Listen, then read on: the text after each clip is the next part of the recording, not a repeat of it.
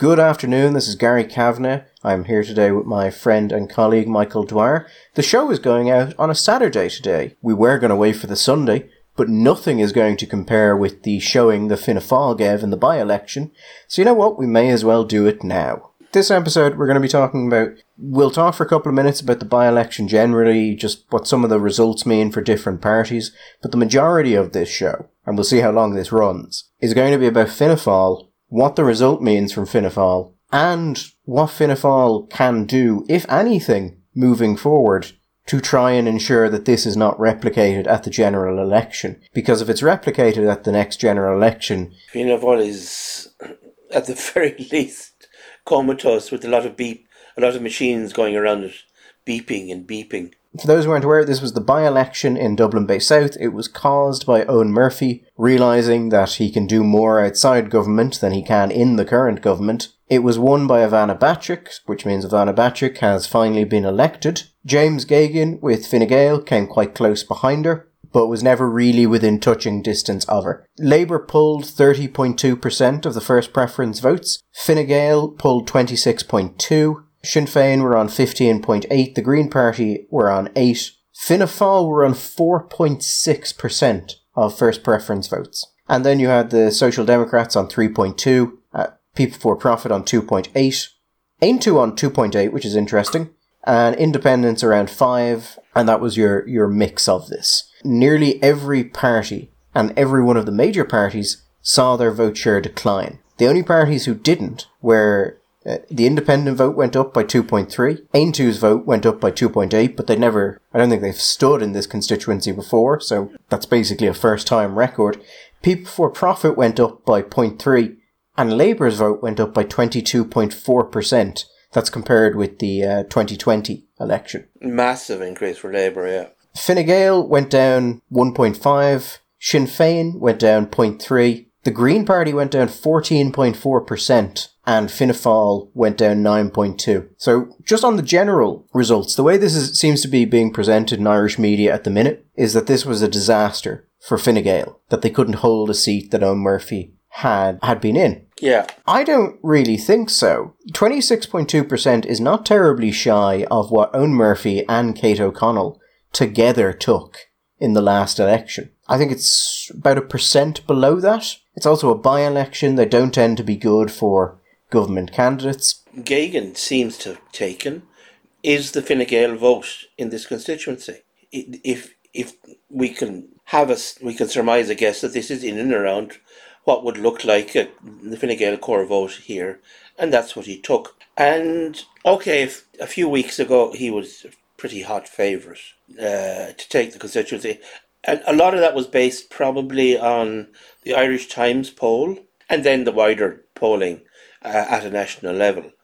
It was remarked by a number of people, perfectly reasonably, that with Labour trolling around at around 3% nationally, the prospect of Labour taking this seat seemed to be rather an extraordinary notion. But Geoghegan really had to be ahead on the first count. He had to be ahead maybe 7-8 points ahead, because Ivana was always going to be very transfer friendly. The Greens, the Social Democrats, even the Independents, the left-wing parties, there was always going to, ultimately, those votes were going to funnel down to Ivana more likely than they were ever to go to James Geoghegan. And it is a tremendous result.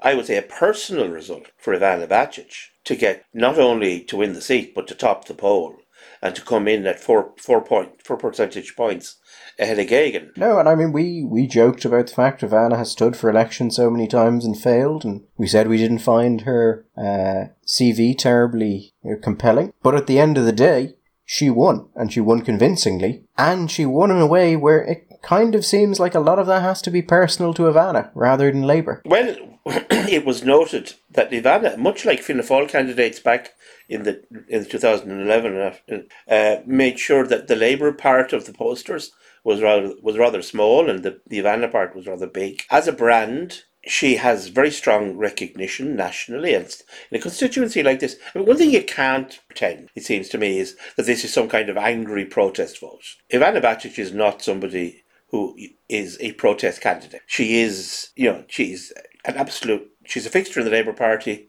Senator, he's run, I think, 3 times previously in Dáil elections, 3 different constituencies. She has a high political profile. She's regularly on TV and on the radio. She's Reed Professor of Law in Trinity, as we know. But to me, Gary, actually, this is possibly also an indication that there's an old Irish tradition called Meitheal, and Meitheal is still alive. Do you know? Are you aware of Meitheal? I'm not, Michael. Meitheal is the old tradition in the country where the neighbours and the friends will come in. Say you have to build a barn or save the hay or do the thrashing or whatever. All the neighbours will come from the parish in to help. And Ivana, I think, in part, was the object of a great Meitheal moment when everybody rolled up their sleeves and said, you know what, let's get behind Ivana. So the Times, the RTE, most of the media, a lot of the important, decent people that inhabit the political world of Ireland got in behind Ivana. And James Geoghegan, for what, frankly, I mean, I don't know the man from Adam, I wouldn't know from a hole in the wall, seems like a fairly inoffensive kind of a person, but a qualified person, not an unqualified person at all, a perfectly qualified person, was the subject of the most awful undermining attacks. I mean, the Mullally article, of course, was there, but all of the reportage of him as just stale and male and bourgeois and just the same and just nothing but bland marketing, whatever. And in contrast to Ivana, who knows the mean streets, Gary, she knows the mean streets very well, from her position defending possibly the mean streets in the High Courts.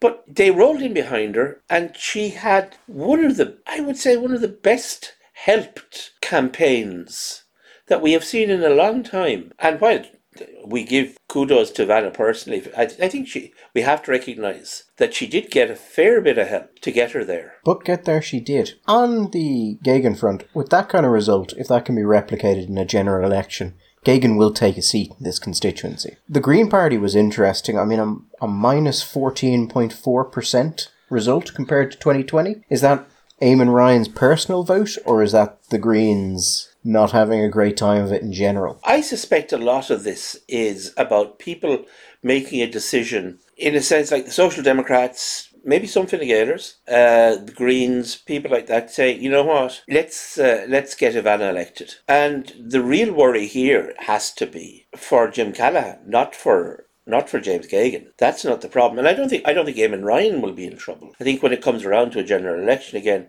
a lot of those votes that have perhaps been loaned to Ivana will return to the Green Party. This was, you could call it tactical voting, but rather this is a candidate that they liked. This is a personality they liked, that they approved of, and they felt comfortable voting for. They didn't want to vote for Fine Gael. The Greens, he was always unlikely that they were going to, in any great sense, translate to Fine Gael, but rather they said, no, Ivana, she suits the profile of the kind of person that I like to see in the Dáil, and they lent her their vote. The problem is that now they're going to have to somebody is going to have to unseat Ivana if the constituency is going to stay as was. I think Aontú will be happy with this result. 2.8% in Dublin Bay South, which you wouldn't have thought would be a constituency terribly fond of Aontú. My concern there is, or really my question is, they put a lot of effort into that constituency. Is that something they can replicate nationally? Because if they can replicate it nationally, and they're a percentage point ahead of that, maybe 2, in rural Ireland, in some of those areas, the more conservative or just more rural areas, you're not in a bad position going into the next election. No, and I think that Aontú will be more than a couple of points ahead in many, many constituencies in the rural areas. But then again, you run into the issue of, it doesn't matter if you're polling at that nationally, if you don't run enough candidates. No, they have to be in a position to run enough candidates to hit that magic number. The magic number is 2%, is it not? 2%. Then you have state funding of the party. They will already get some state funding because Patter was elected and he's the leader of the party. Yeah. But you want to get that 2%, and then if you can get additional TDs, you're getting more money in, and that's going to make things a hell of a lot easier for them. Yes. Sinn Féin's vote is interesting. You're down a little bit. I don't think that's terribly surprising because Chris Andrews has a strong personal vote in the area. I would personally assume that Chris Andrews is delighted that Boylan did not get elected, and I'm not as sure as this, but I would suspect that Boylan herself might be quite grateful that she wasn't elected in this constituency, as opposed to where she has been focusing most of her attention and is therefore more likely to keep the seat in a general election. Yes, I mean, if Sinn Féin were faced with the prospect of having to defend 2 seats in this constituency, you'd look at there's a very real risk that you split your vote and you end up with no seat. The Soc Dems going down 1.4? That's an interesting one, because they are a party perfectly suited for this constituency. And maybe some of that is just people going to Havana instead and just being tactical with it. But at the same time, I don't think it's what they would have wanted to see. No, I think they would, if they'd been given their druthers, obviously they would have preferred to have a larger first share of the first preference vote and then afterwards transfer to Havana. But again, in the same way, as I said before, I think just like the Greens, I suspect that a lot of Social Democrat favouring voters looked and said, you know what, chances are, well, the reality is, our candidate's not going to make it. Our candidate is not electable. Ivana is electable. If we all put the effort in, if we all pool the votes, let's get Ivana elected. When the general election of the locals come around, we can go back home and then transfer. So I think I wouldn't read too much into that.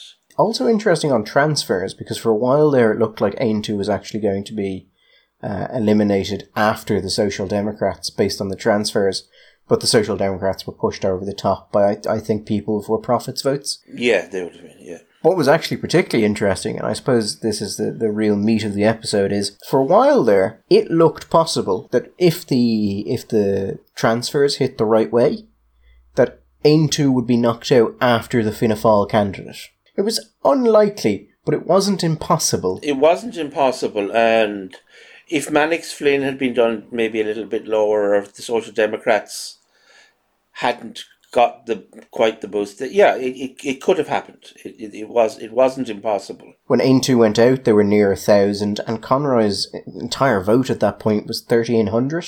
It's worth noting, Mannix Flynn ends up, not much more than, a little bit more than 200 votes behind the Fianna Fáil candidate. Oh, Mannix Flynn was on, I think, 1,100 or 1,200. He was, he had a fair chance to go out after. And I suppose this brings us to the crux of this. To my knowledge, this is the worst result Fianna Fáil have ever had in any sort of election of this type, by-election or general election. You've had situations where a Fianna Fáil candidate maybe has had that vote or lower than that vote individually, but in that situation, they would have been in constituencies where other Fianna Fáil candidates were running, and the total Fianna Fáil vote would have been bigger.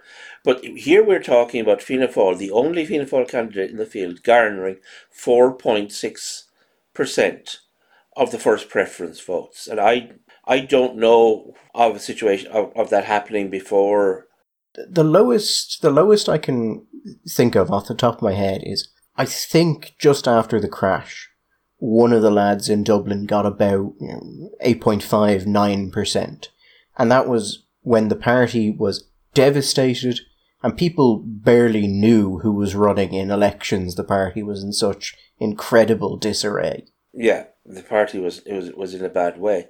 But on that day, they still managed to get around 17% of the vote. Now, because of the way that PR functions, they ended up at around 12% of the seats, because when you start to go below a certain point, you get there's like, in the same way as if you come first in the first preference votes, you tend to get a bonus number of seats.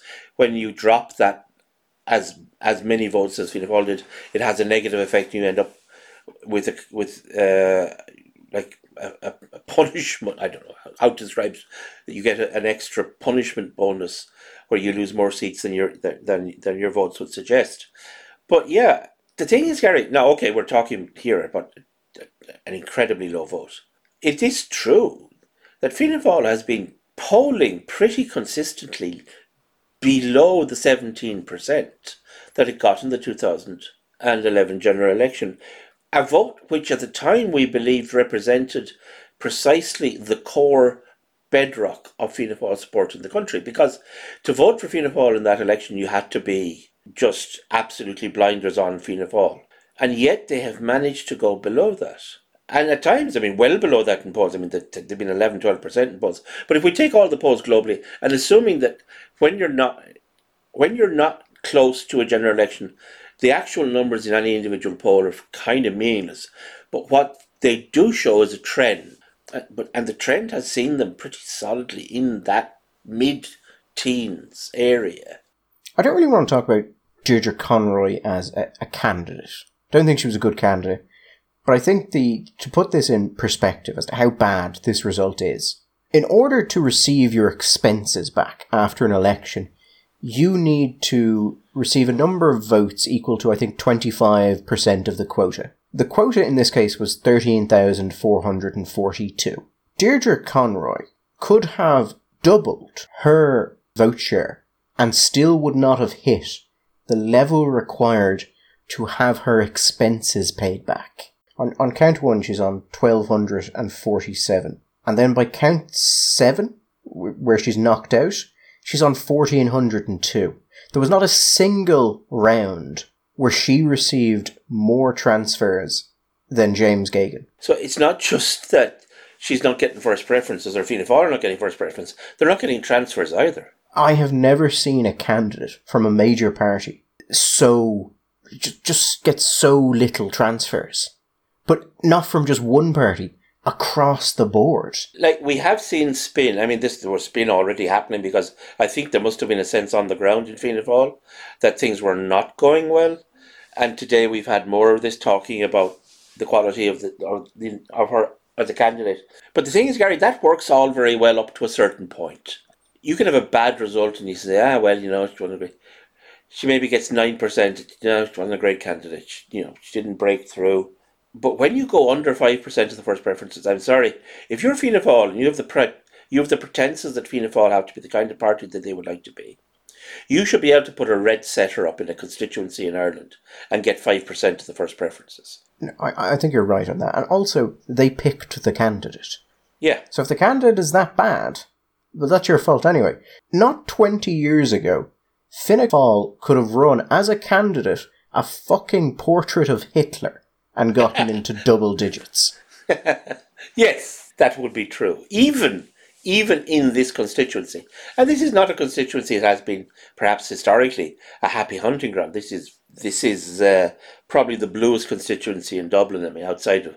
there were constituencies in Cork where Fine Gael would have taken 2 out of 3 seats and had a bigger vote. Now, the question is, what does it mean? Obviously, that's why we're talking about it. Does it mean anything? And I'm sure there will be lots of people in Fianna Fáil who, when they're talking in public, will say it's a by-election. It doesn't really mean anything. We're in government. Maybe people were pissed off about the fact that we didn't come out of lockdown, or we suffered because of that, which is all very well. But Fine Gael didn't suffer like that. The Fine Gael vote is a point down. But this is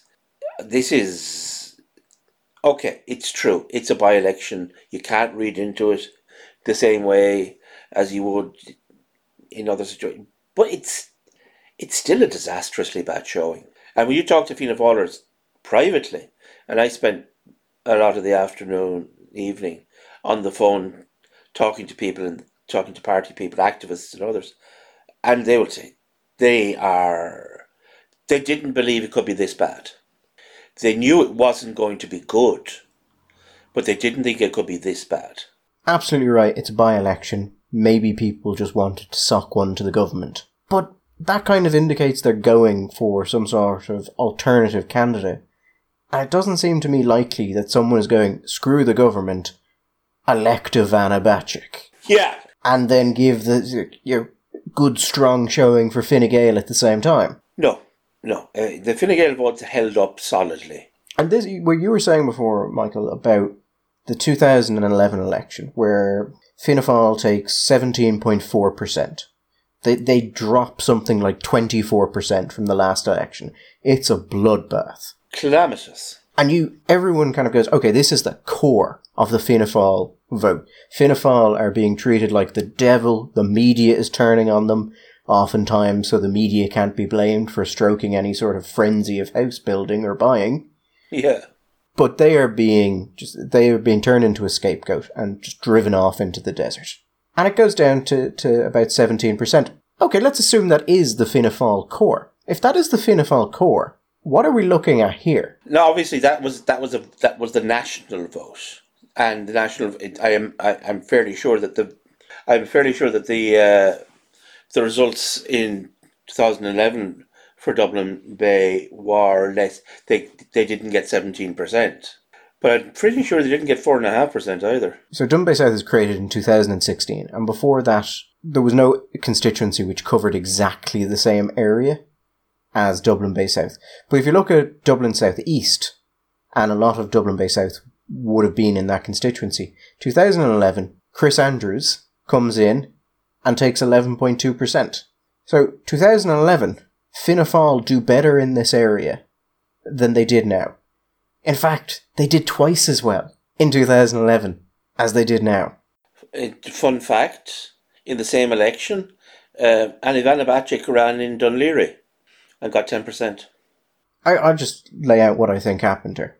I think Micheál Martin engaged in a strategy of refocusing the party towards a more sort of socially liberal, middle-class, Irish Times reading, progressive kind of voter, thinking that that was the future of Ireland.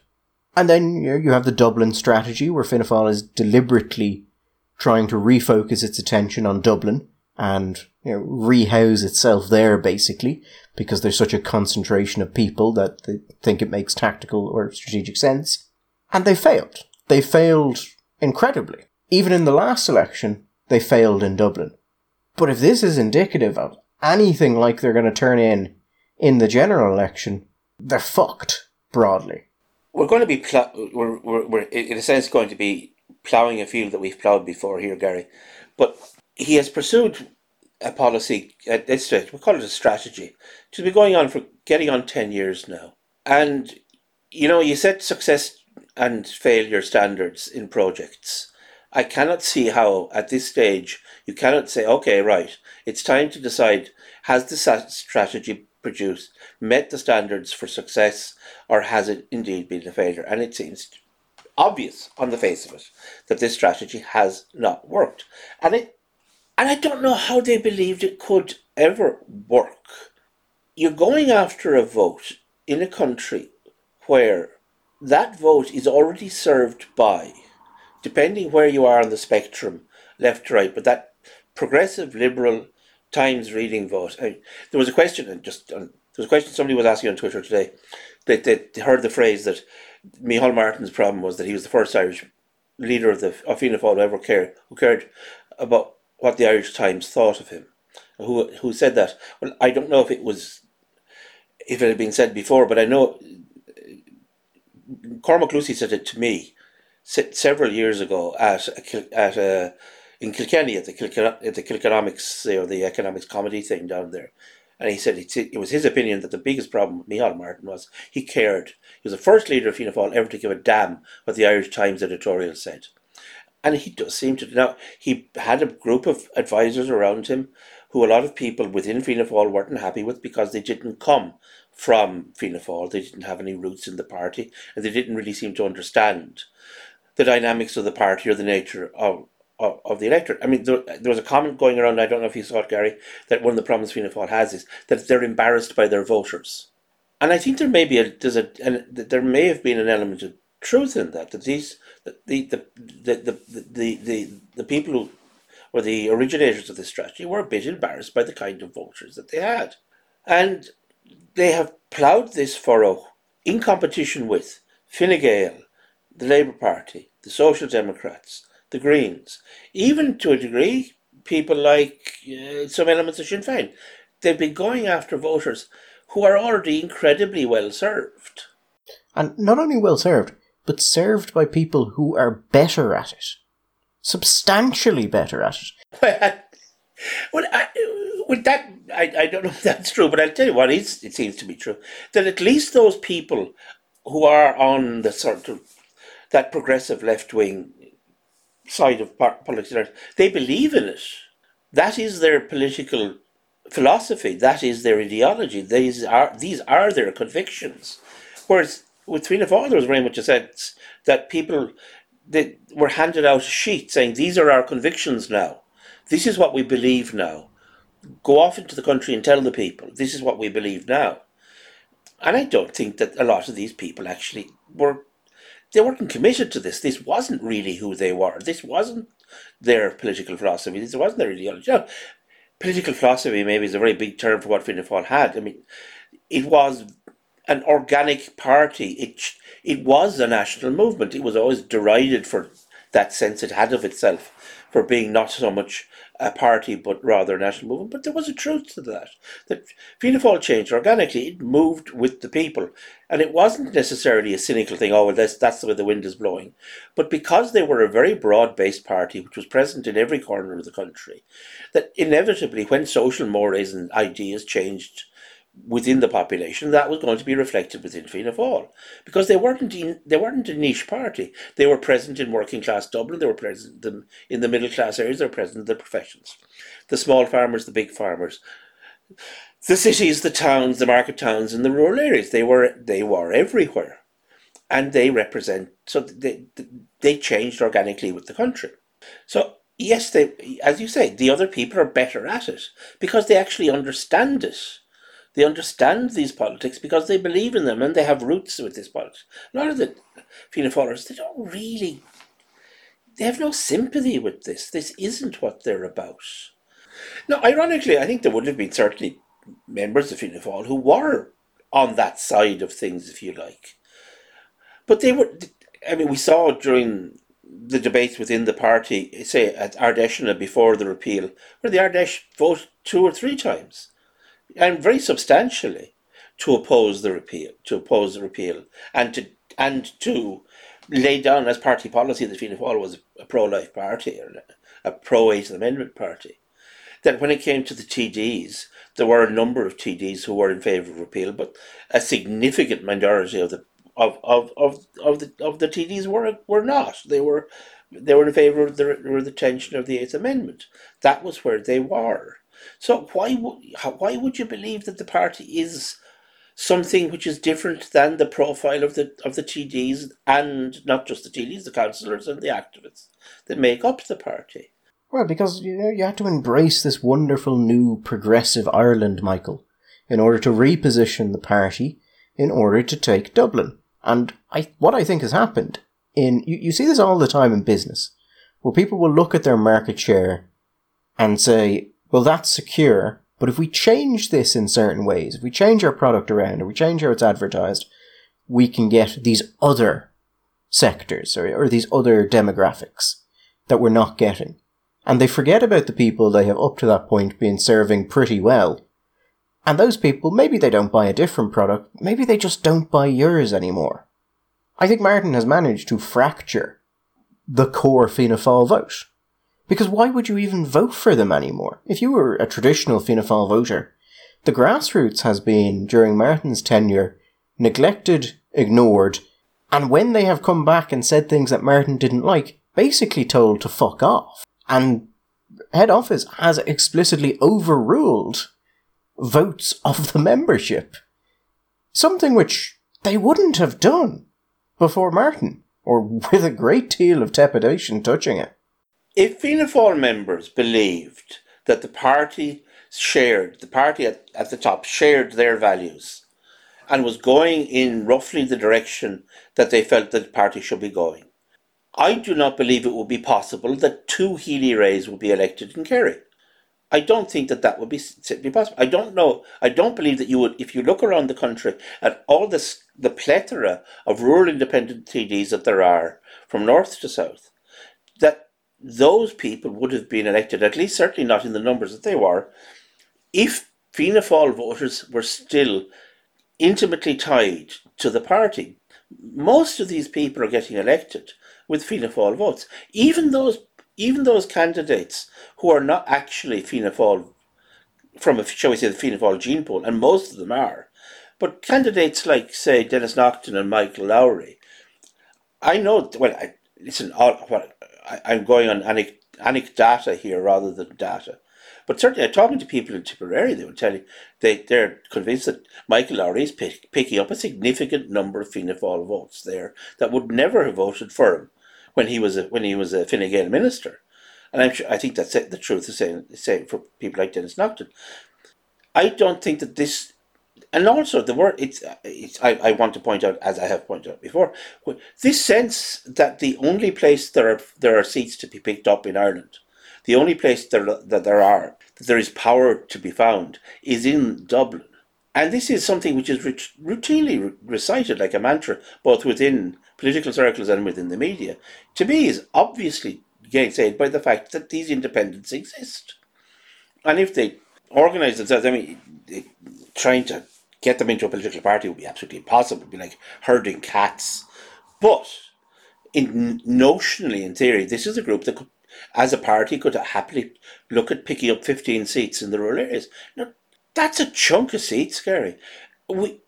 I don't know if part of the problem is that there is some part of Fianna Fáil's psyche which still thinks of themselves as a party which should naturally have maybe not 70 or 80 seats, but 50 or 60 seats. And they haven't yet accepted that that is not the party they are, that they're a party that would be bloody happy to get 40 seats, that they're not quite a niche party, but they are no longer the kind of dominant presence that they were in Irish politics. But where once upon a time they were this catch-all thing, and Micheál is thinking, okay, like you say, Gary, we have all those votes there, they're safe. Now we have to go and get the new votes, and then it'll all come together in this grand coalition like we used to have. But that's not working anymore, and it's not going to work. And culturally, the kind of voters that he's going after in Dublin, it's not just that they don't believe in Fianna Fáil as a political entity or as an ideology or a philosophy. They're culturally hostile to them in their memory and their attitude towards them. These people think Fianna Fáil is something you scrape off the sole of your shoe. They do not like them. They will always find someone else to vote for other than a Fianna Fáil candidate, barring they have some kind of personal connection with a specific Fianna Fáil candidate. This is not going to work. No, I mean, I've talked to multiple people inside Fianna Fáil, and over the past, it's been happening for a couple of years now, but since this government formation, particularly, the amount of people who would have been involved in Fianna Fáil, but are no longer actively involved, they may not vote for anyone else. They may just not vote at all. But when you talk to them about who they're going to vote for, and they would have traditionally always voted Fianna Fáil, because they were involved with the party, they were part of Fianna Fáil. Yeah. You just get this sense from talking to them when they talk about Fianna Fáil that they're just sort of going, but why would I vote for Fianna Fáil? What's the point? They may vote for the local man or the local woman because they knew her father, and that's the person in their local area, and they have some kind of a connection with. But that strong sense of connection, of identity with the party, I think has been massively diluted. And I think part of that, they're correct.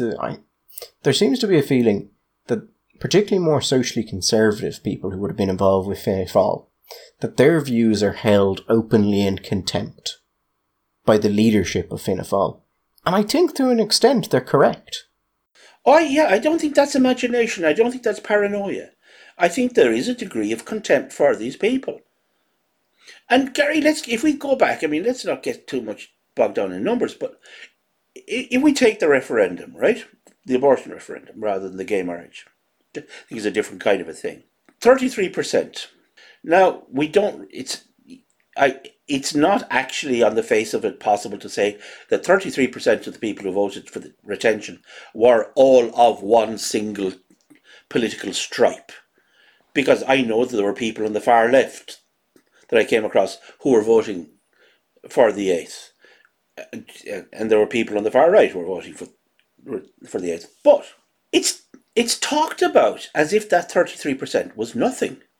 Oh, it's only 33%. Now, we've talked of before that actually, when you look at that number, and people have said that when you take into account substantial numbers of people on the home to vote, the vast majority of whom it's believed actually voted for repeal. You strip those numbers out, and then you look at the real numbers you're talking about when it comes to a general election. That 33% goes up into the 40s. And then you consider the fact that there were a number of people who voted to repeal the eighth, but were still people who were deeply uncomfortable with the idea of abortion, and were had they had the choice, they would have voted for something very restrictive if that had been available to them. But they became convinced for various reasons that it was necessary to vote for repeal. But these people are not progressives.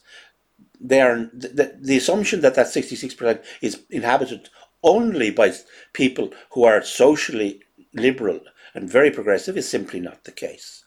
The idea that we have become this monolithically progressive country is simply not true. But who is serving that? There's a massive gap there in the market. And you've been talking about this for years, and you've just on the basis of the numbers, purely on the numbers. If you were looking at Ireland as a market, Gary, put it that way, and you were going to introduce a product into this market, where do you see the gap? The areas that are most underserved are the areas on the right. That is, those are the most underserved areas. However, if you want to look at the area that has the highest concentration of people in Ireland versus the amount of actual political parties serving it, it's on what would be called the authoritarian or conservative left. They would be the working class people who are nationalistic, traditionally minded, many of them not ideological at all. Yes. Just, the traditional Fianna Fáil voter, I would say. A lot of, small shopkeepers, things like that. The sort of people that we have seen all across Europe and in many other countries, a resurgence of political parties serving that demographic and doing very, very well out of it. And a demographic that one would have expected Fianna Fáil to be able to rebuild itself in after the 2011 election. And instead they left it entirely. And I think part of that is why we saw Sinn Féin grow. Because Sinn Féin were able to go into these areas and they were able to take them. If you ever look at the beliefs of the average Sinn Féin voter versus the policies of the party, they have the largest discrepancy of any party in the country. There is the most variance between what Sinn Féin voters say they believe and Sinn Féin policies of any party. And that absolutely seems like something that shouldn't have happened if Fianna Fáil was there. But they weren't. They left it alone. What we used to call the breakfast for old man, the aspirational working class, small business guy, the tradesman working for himself. That was your classic Fianna Fáil voter, particularly in the urban areas. They have been abandoned, so they have ended up voting for Sinn Féin. Even though, as you say, the gap between their values and the values expressed at the policy level by the party, that gap is bigger between them and Sinn Féin than any other political party in the country. And there is a weird fact, as you say, we've seen this. We've seen it in England with the Tories, where the Tories have moved to the left on economics because they know that for the left it's much harder for the left to move to the right on culture. And they have managed to succeed in places in the Midlands and the north of England, traditional Labour centres of voters, but people who are, the word nationalistic has become loaded. But shall we say there are people who display the traditional memes of patriotism. They stand up for the national anthem. They like the Queen. They have a great fondness and a connection to the armed forces. They respect the police. These kinds of what you call traditional, maybe small c conservative values. Values which they didn't feel were being respected increasingly by a progressive metropolitan Labour Party. And they are now voting Tory. Voting Tory in places they've never been seen before. We've seen this in France, we've seen it in Italy, we've seen it certainly in places like Poland, in Hungary. Even, we won't get into the politics of the Czech Republic and Slovakia, but all over the gap. We saw it probably to an extent, even in the United States with the election of Donald Trump. There was a real opportunity there, but that opportunity was squandered. I think the thing that is particularly galling about this is when you're talking about what can Fianna Fáil do to ensure that this is not replicated at a general election, is that the high-level answer is that all Fianna Fáil has to do is be Fianna Fáil, as it traditionally was understood. That's all they have to do, and they are incapable of doing it. I'm saying to Fianna Fáilers before, the thing about Fianna Fáil right now, you don't even have to be socially conservative across the board. That's who you are. It would be enough right now in Irish politics to be tolerant and sympathetic towards people who are. Allow them to have a voice, allow them to have an opinion, and for those people to feel that opinion was respected and not dismissed or disliked. Just be a party where it is possible to be a social conservative without feeling like you're some kind of troglodyte. But that seems to be at the higher. I don't think this is true, by the way, Gary, in Commons and County Councils around the country. I don't think this is the experience they have when they're dealing with their local TDs or their councillors.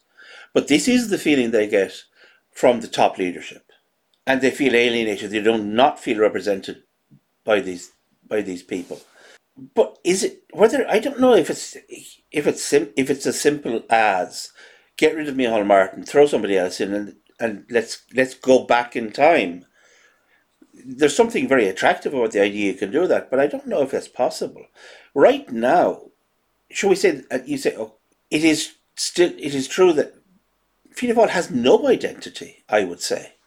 You say it should be for. I'd say the first thing they should try and do is be for something. Try in some sense to be distinctive. I can't think of one thing about Fianna Fáil policy at the moment which is distinctive. Fianna Fáil is reaching a point, and may have already reached a point, where they may be hated by certain sectors, the more progressive sectors that they are spending their time trying to appeal to. But in general, they're not. They've moved from hate to apathy. It's not even that there's a lot to dislike about Fianna Fáil now. It's becoming irrelevant. But exactly, what would you dislike about them?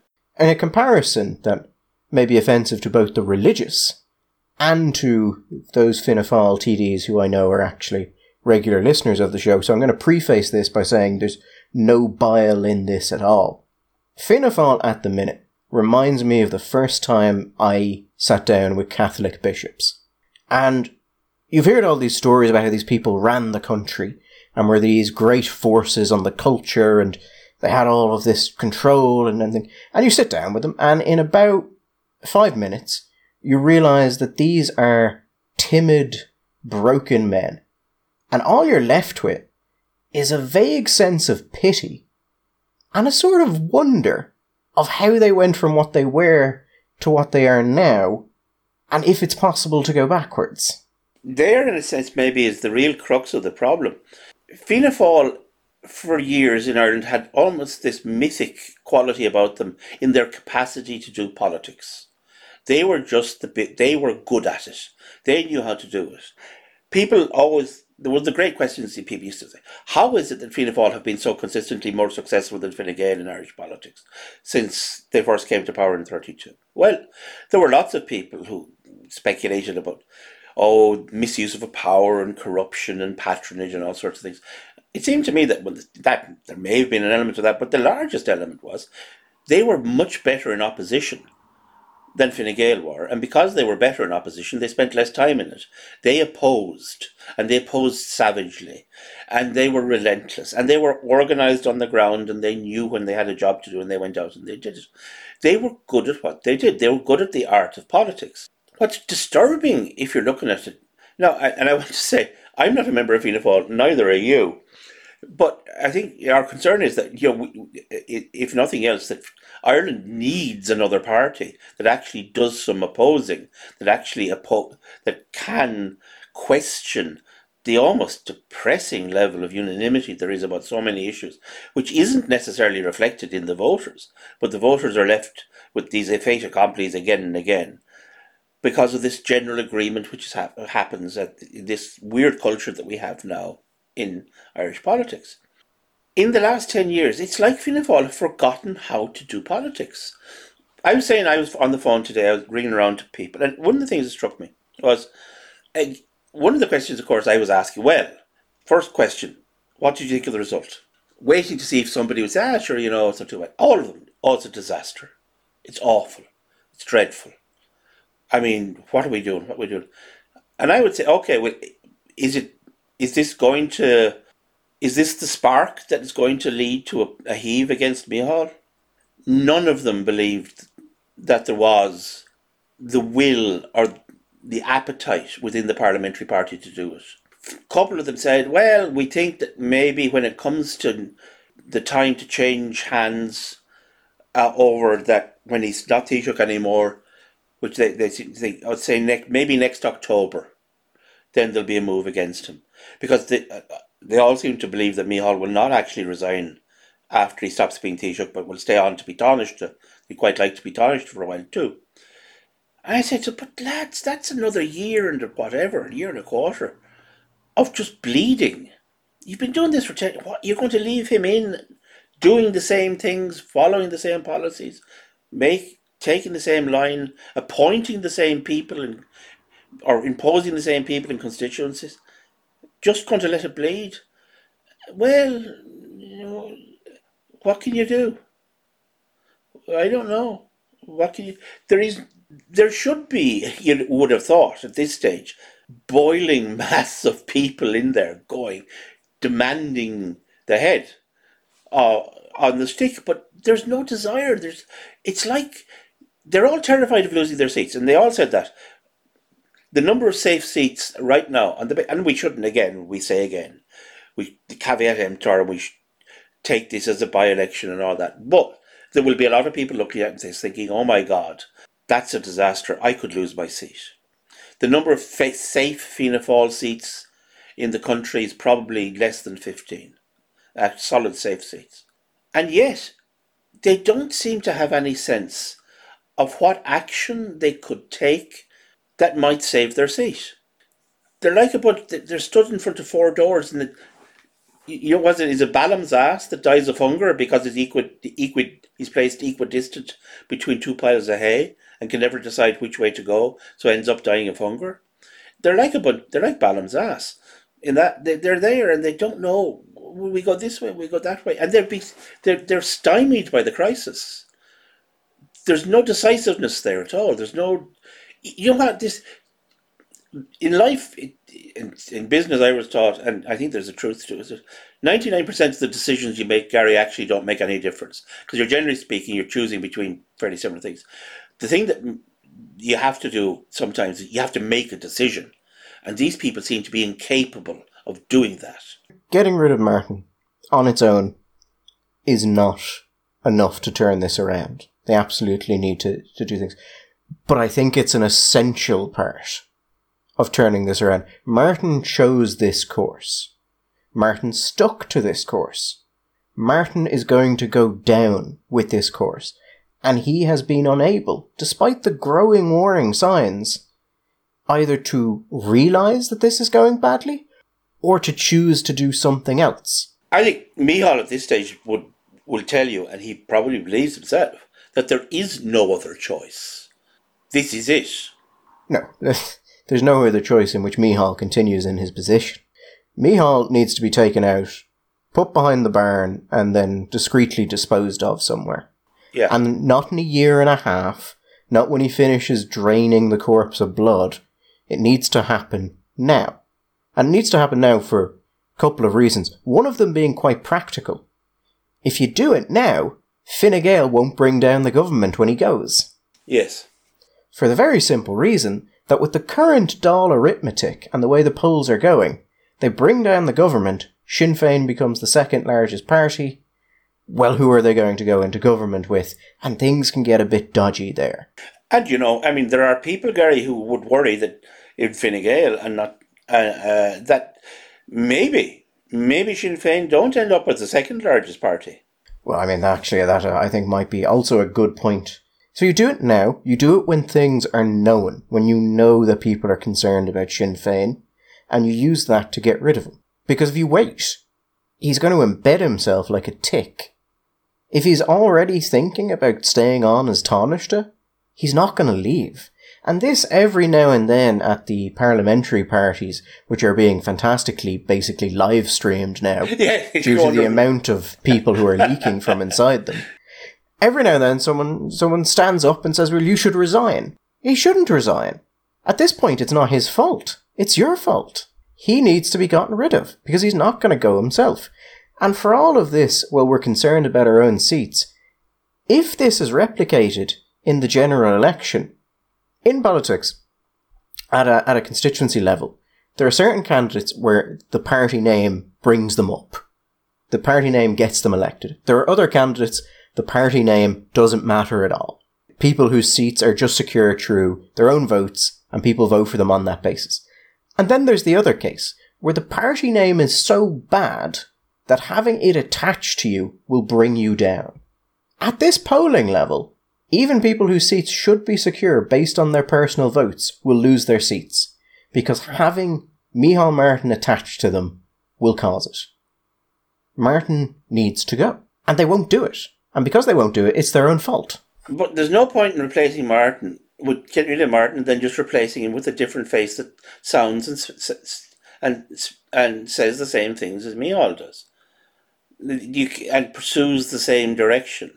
You have to have somebody who comes out and who has an actual idea of a vision that he wants to articulate. No, and there are other people inside the hierarchy of Fianna Fáil who should be gotten rid of with Martin. And if anyone in Fianna Fáil is interested in knowing those people, assuming they don't know them already, send me an email. I've got a list. It's funny, there is at the moment, before this election, before the by-election, I should point out, soundings are being taken within the party. People are being asked throughout the party, Oireachtas members, Stormers, Oireachtas members, senior people in the party are being asked what they think is going on and what is happening and where should they go. Now, and a number of them, I think, have been sent in lists of what they think should be happening that will not be met with pleasure when the results are being collated. That you're not the only one with a list for very significant changes at the top of the party. I mean, they're faced with a choice, I suppose. Do they go with somebody if they get rid of him? I mean, and that's the other thing. This says, well, who do we replace him with? And this has obviously been a large part of their concern. And people have been concerned that if they're the person who takes out Martin, well, then they won't be long for leadership themselves. Yeah. To which I would counter, if you don't take out Martin, there's a high likelihood you won't be getting elected again anyway, so it's going to be irrelevant. It'll be a kind of a null question after that. It'll be moot. The obvious name is either Jim O'Callaghan. I can't actually see that Jim O'Callaghan, even though he might have a more, shall we say, in-your-face personality than Micheál. I don't see that you're going to see great policy changes with Jim O'Callaghan. Darragh O'Brien obviously would have hopes in that direction. Micheál McGrath. Lisa Chambers' name has been mentioned. I find that interesting. It's like being shot and then deciding it'll be fine if you get someone else to shoot you again. Yeah. The one name that did occur a number of times, and always in the same way, was somebody said, he's not liked really. He doesn't have a great support within the party. But you never know if people came to a conclusion that he might be the man that might save their seats, he could actually maybe get some traction. And that's Mr. McGuinness in Kilkenny. Yeah, I've every time he's come up in conversation, I've had the same thing of, well, he's not well liked. And he's not well liked because John McGuinness will walk up to you and put a knife right through you. Yeah. And he won't even try and excuse it, he'll just do it. No, he'll do it. He is in some senses the wonderfully old-fashioned Fianna Fáil TD in that the way he manages his councillors and the way he does. I don't know the man at all, but I have observed him at work, and I have to say I quite like it. I mean, there's something about it that smacks of the old days. John McGuinness is a shark and has all of the warmth, empathy, and loving nature of an industrial wood chipper. But on the other hand, this is a roll of the dice. If you get rid of Martin and you reposition, you get one shot at it, and it might not work. So, I mean, if you had one person you could put in, and you knew was going to try and give it the all, and wouldn't be afraid to, get the hands dirty, get the hands bloody, maybe get the knees bloody, McGuinness is not a bad bet. There's a number of things I think that are strongly going for McGuinness.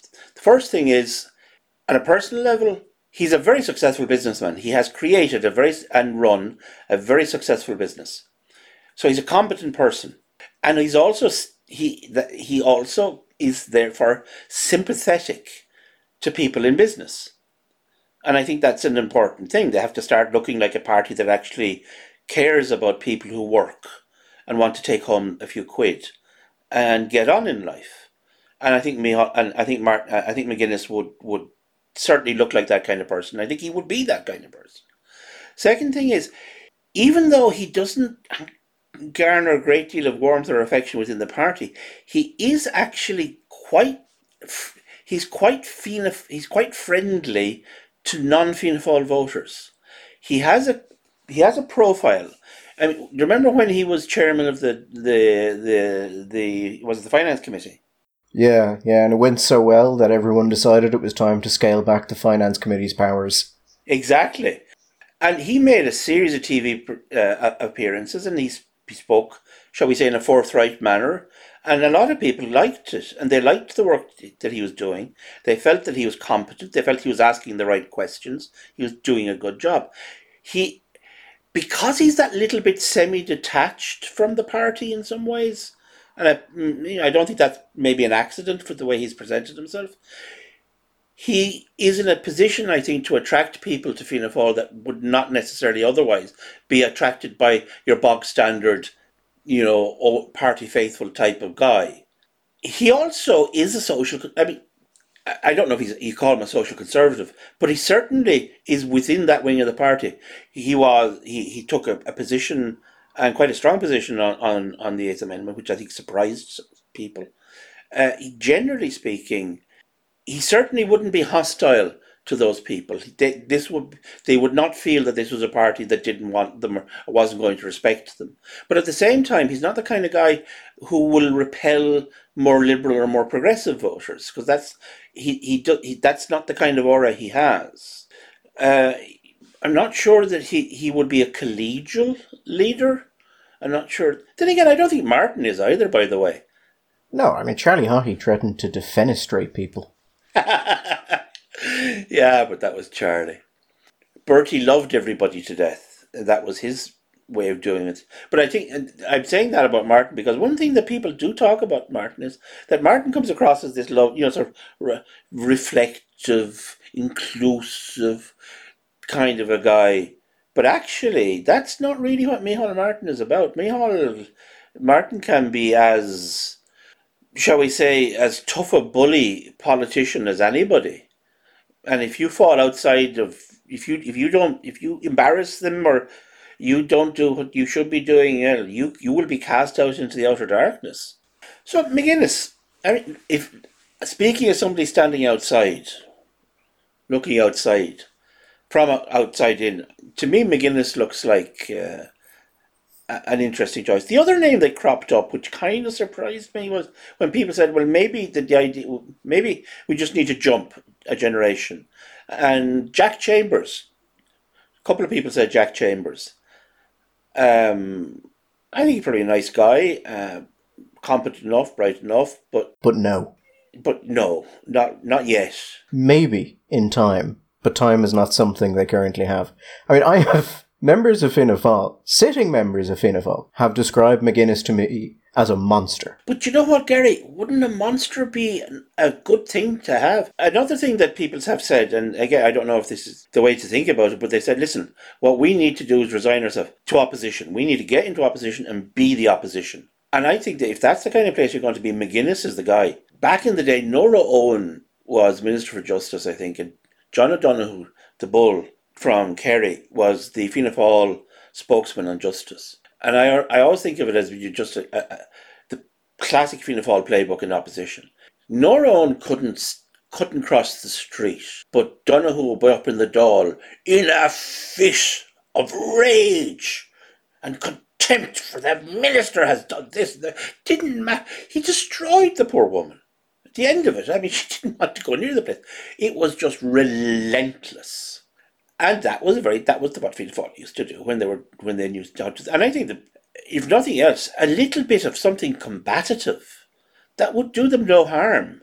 It would at least give them a sense of distinctiveness. One of the things I've noted in some of the conversations with Fianna Fáil is a sort of weary resignation and acceptance. Now, in other people, that's combined with a total unwillingness to look reality in the face here. Yeah. But in some of them, there's just an acceptance of how this is going, and there's no hope.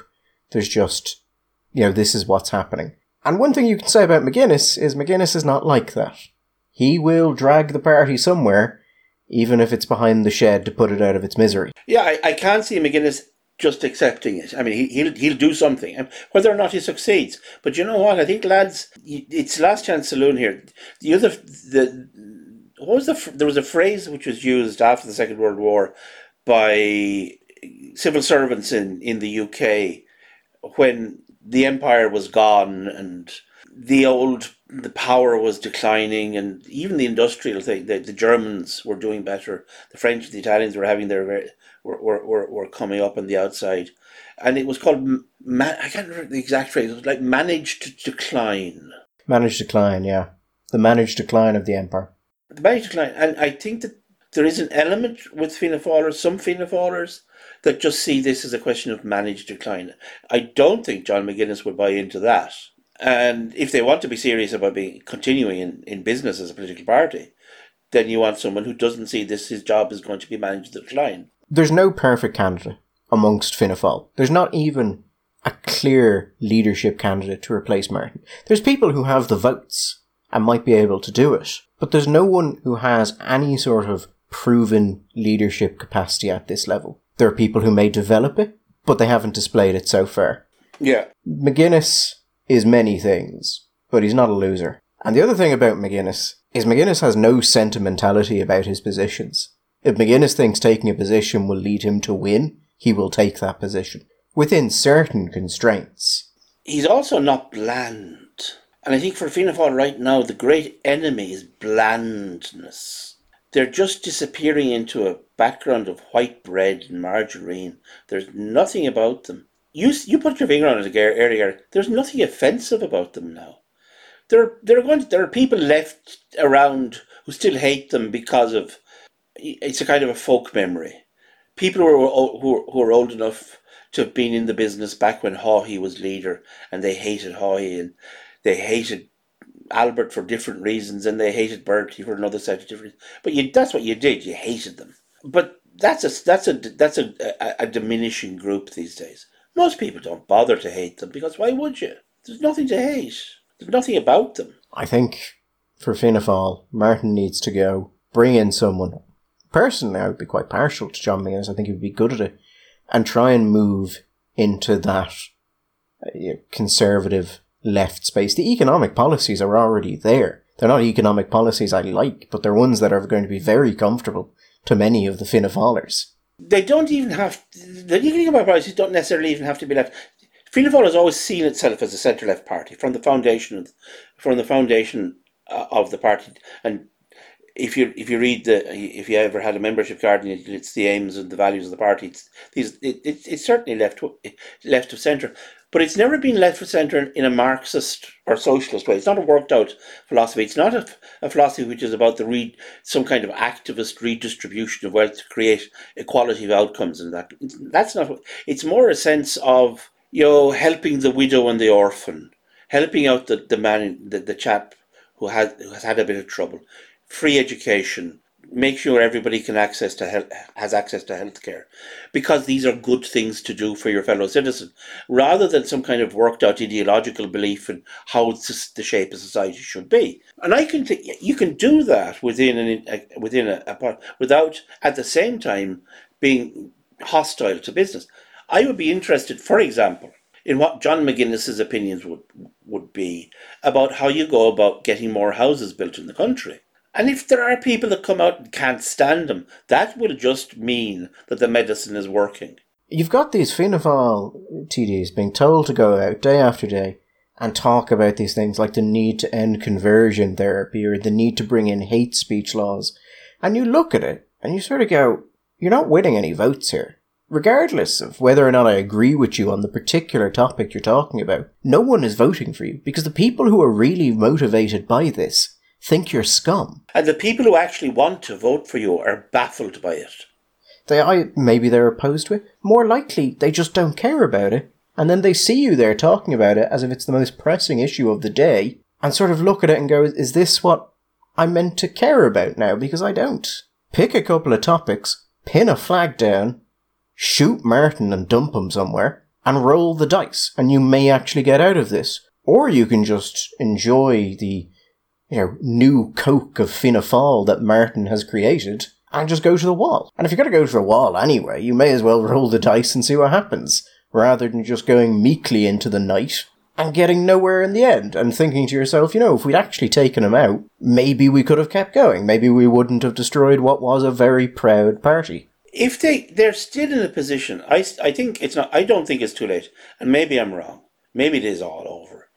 And they will just gradually wind down and become a little bit what the Labour Party was for a long time, a series of strong local personalities that happened to be bound notionally by a party identity, but ultimately are just little kings in their individual fiefdoms. And you end up with maybe a dozen TDs, maybe a bit less over time. But I think they still have time. But I'll qualify by saying, but time to be a party that can still pick up 35 or 40 seats. But in our system, Gary, right now, the way politics is fractured, 35 or 40 seats will make you a very, very powerful party in the Dáil. Well, here's the thing. In any situation, in organisational psychology, sometimes terrible things happen that everyone agrees shouldn't happen because it's already happening. And if you just let it happen, it's not your fault, because it was what was happening.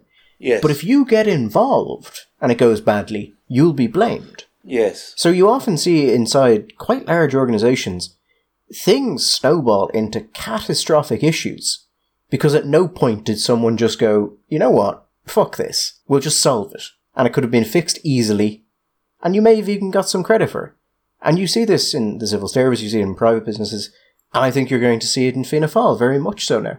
No one wants to be the first knife in. I think that's true, but I also think it's in a way worse than that. I don't think they know where the knives are, where they keep them, and I don't know if they even know if it's the thing to do. They genuinely are stymied by the situation. They're confused. I think the analogy with the bishops after the 90s is actually a perfectly apt one. They're going around, in the words of P.G. Wodehouse, like a stunned duck. They're wandering around in no particular direction, but with no sense of where they need to be going. And they just don't know. Should we take him out? Should we leave him in? If we're going to take him out, should we do it now? Should we wait for a year? Should we wait for 2 years? I don't know. They're just in this paralysis of doubt. On the thing with the bishops, when I remember when I was talking to them, and they start talking about the child sex abuse scandals, because that was a decade after it, and that was still all they wanted to talk about. Yeah. And they were still concerned about showing contrition for it. And yes, contrition is very important. But they're working on the assumptions that if they're contrite enough, and if they display the right opinions, that the people who hate them will like them.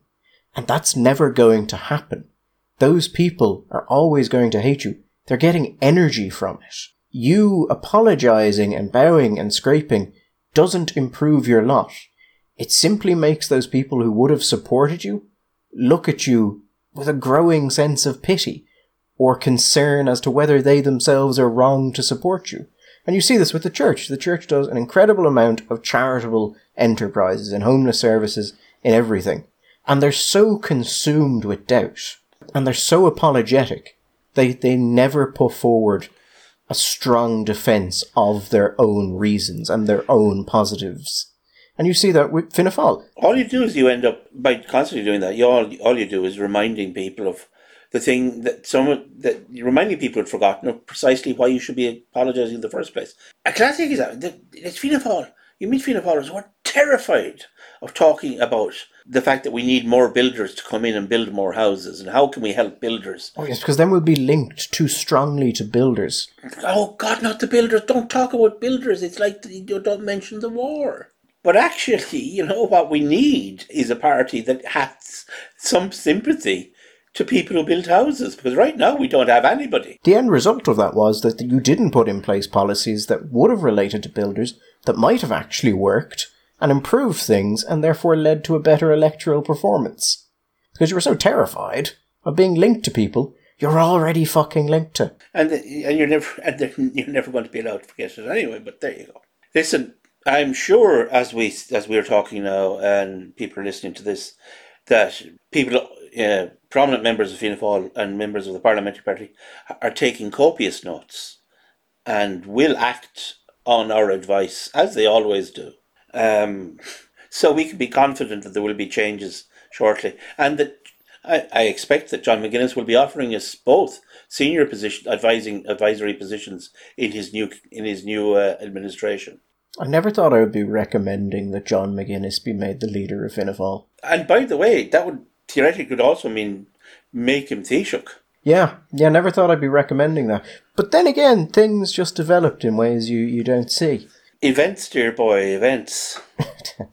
Just to close on one point, Michael, it's one I brought up before. If someone in a position where they're harming an organisation refuses to leave and is allowed stay, after a certain amount of time, it moves from being that person's fault to being the fault of the people who are letting him stay there. The votes are there to remove Micheál Martin.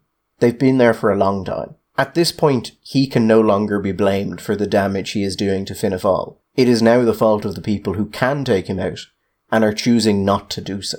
Yes, at this stage, it's up to them. It's not his fault anymore. Their inaction is now a sin of omission, which they will or will not be held responsible. We shall see. My strong suspicion is we shall see nothing. But tune in, and we'll tune in next week for another episode in What the Hell is Happening. We will be back on Wednesday. Bye-bye. All the best.